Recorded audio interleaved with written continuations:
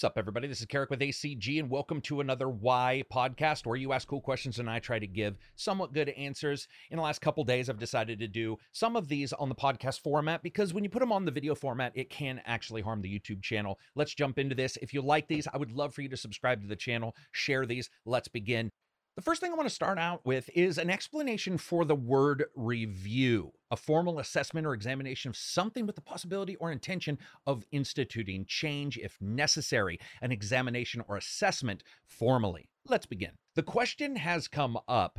Well, a couple parts to this question. Do you need to be specially trained to review? Do you need some kind of certification, some kind of blue ribbon that you can put on your wall? And or are games art, and does that impact the review process? I think this is an interesting discussion and I want to jump into it. Now, the first thing I want to talk about is responsibility and consequences. There's two responsibilities here. One is the responsibility of the person purchasing to make informed decisions. The second is the responsibility of the creator to actually discuss and or create content that has context across the creation so a person can understand what it is the creator / reviewer is trying to get across. Those two things are directly intertwined. It should and does normally require that a meeting of the minds happens between the watcher or reader and the actual person creating the content, and you get the context and understanding where I'm coming from when I create a review. But there isn't an actual review process certification that a person should or actually does have to go through. In fact, a lot of us laud those people who are the everyday man, the person who isn't necessarily well read like somebody like a Siskel and Ebert when it comes to movies. That's why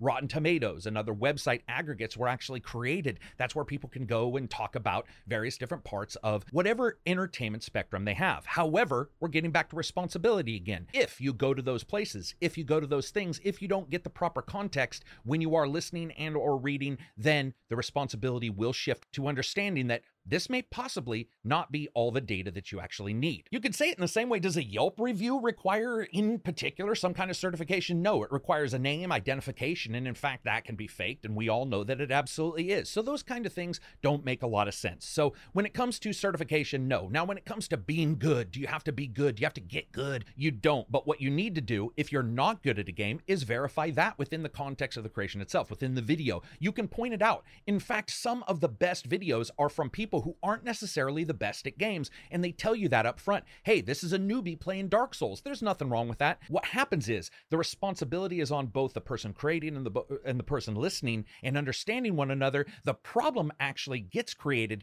when ego gets in the way and when somebody doesn't want to admit, hey, I had sort of a difficult time here, or I'm new at this, because they unfortunately possibly get feedback that isn't necessarily something that's pleasant. And guys, we can see examples of this everywhere. Voices are heard in the past, and they didn't have that ability to cultivate some kind of critical base or a crowdsourced audience like they can now. It isn't needed as much now. Make it funny, make it ultimately witty, make it humorous in some ways. And I can tell you right now, those words shape a megaphone in which all of the other content is echoed out from. And you're going to notice once again that we're talking about responsibility and we're talking about context, because technically those are the two most important things when it comes to a review. But let's jump this ahead a little bit and talk about, I've heard people saying, oh, you don't have to finish a game. You absolutely don't have to even play very much of the game.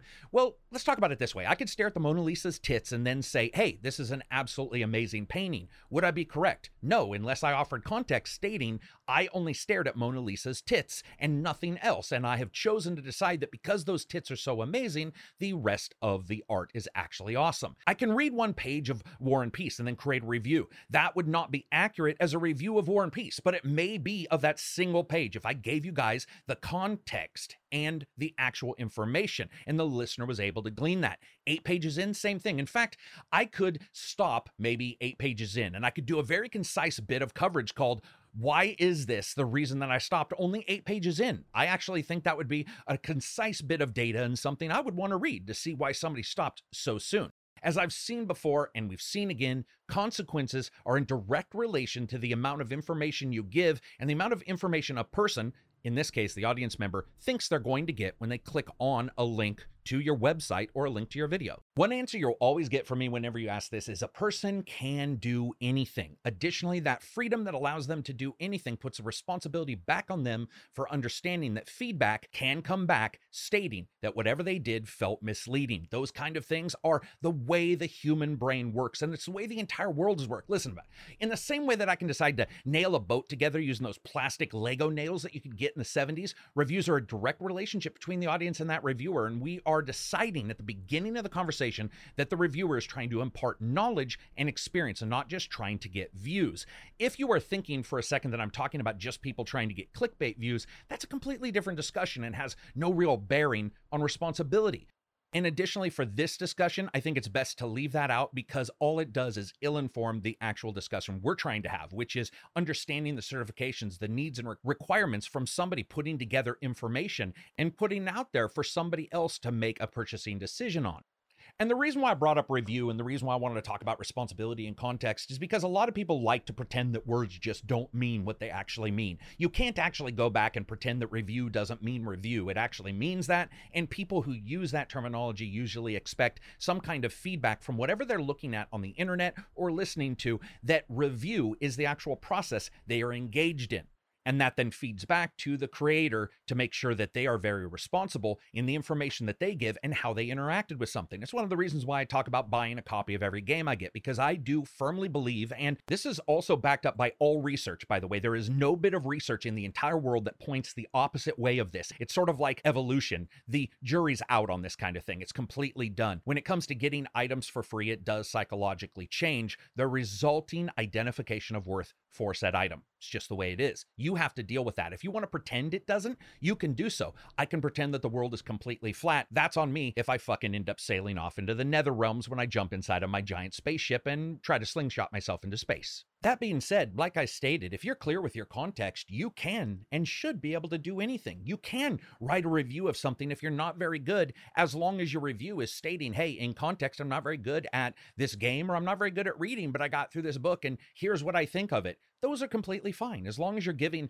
full and accurate data to the people listening or watching, there is nothing wrong with that. You will, of course, then have the responsibility to make sure that you tagged whatever that is with the proper terminology so that people jumping into it and they've followed their due diligence and they've taken the responsibility on to look for particular things. For example, they're not looking for impressions in their Google search. They're looking for a review of War and Peace. Your job has been completed. You've made sure that you're clear. Their job has been completed, and they have made sure that they are clear. That's fine. And I get that that doesn't make sense to a lot of people. A lot of people would like there to be some certification process, but there isn't. And what we end up dealing with is an imperfect world. We end up with a world that isn't going to be perfect. It isn't going to actually deal out the way that we want it to deal out. So what you have to do is you have to put up rules and you have to actually understand what you're getting into. I think when it comes down to it, it's all about context and it's all about information getting out there. Lastly, I just want to say this. A lot of times I'll have people say, you know what? I watched your review and I didn't agree with the end result, but I actually agreed with the information that you gave. That to me is actually the highest praise I can be delivered, because I don't actually agree with a lot of people who like a game and think it's worth buying for the same reasons that I may like a game and think it's worth buying, but we both think it's worth buying.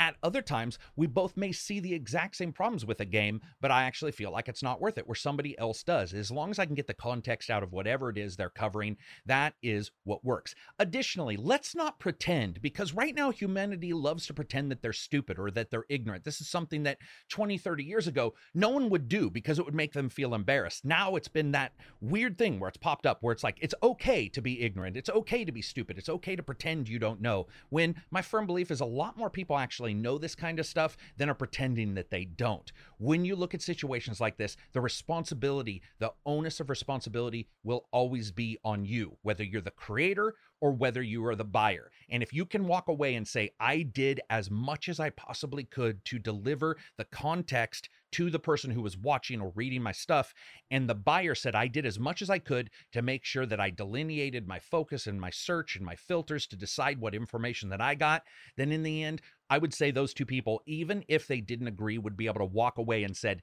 at this time, I did everything I could.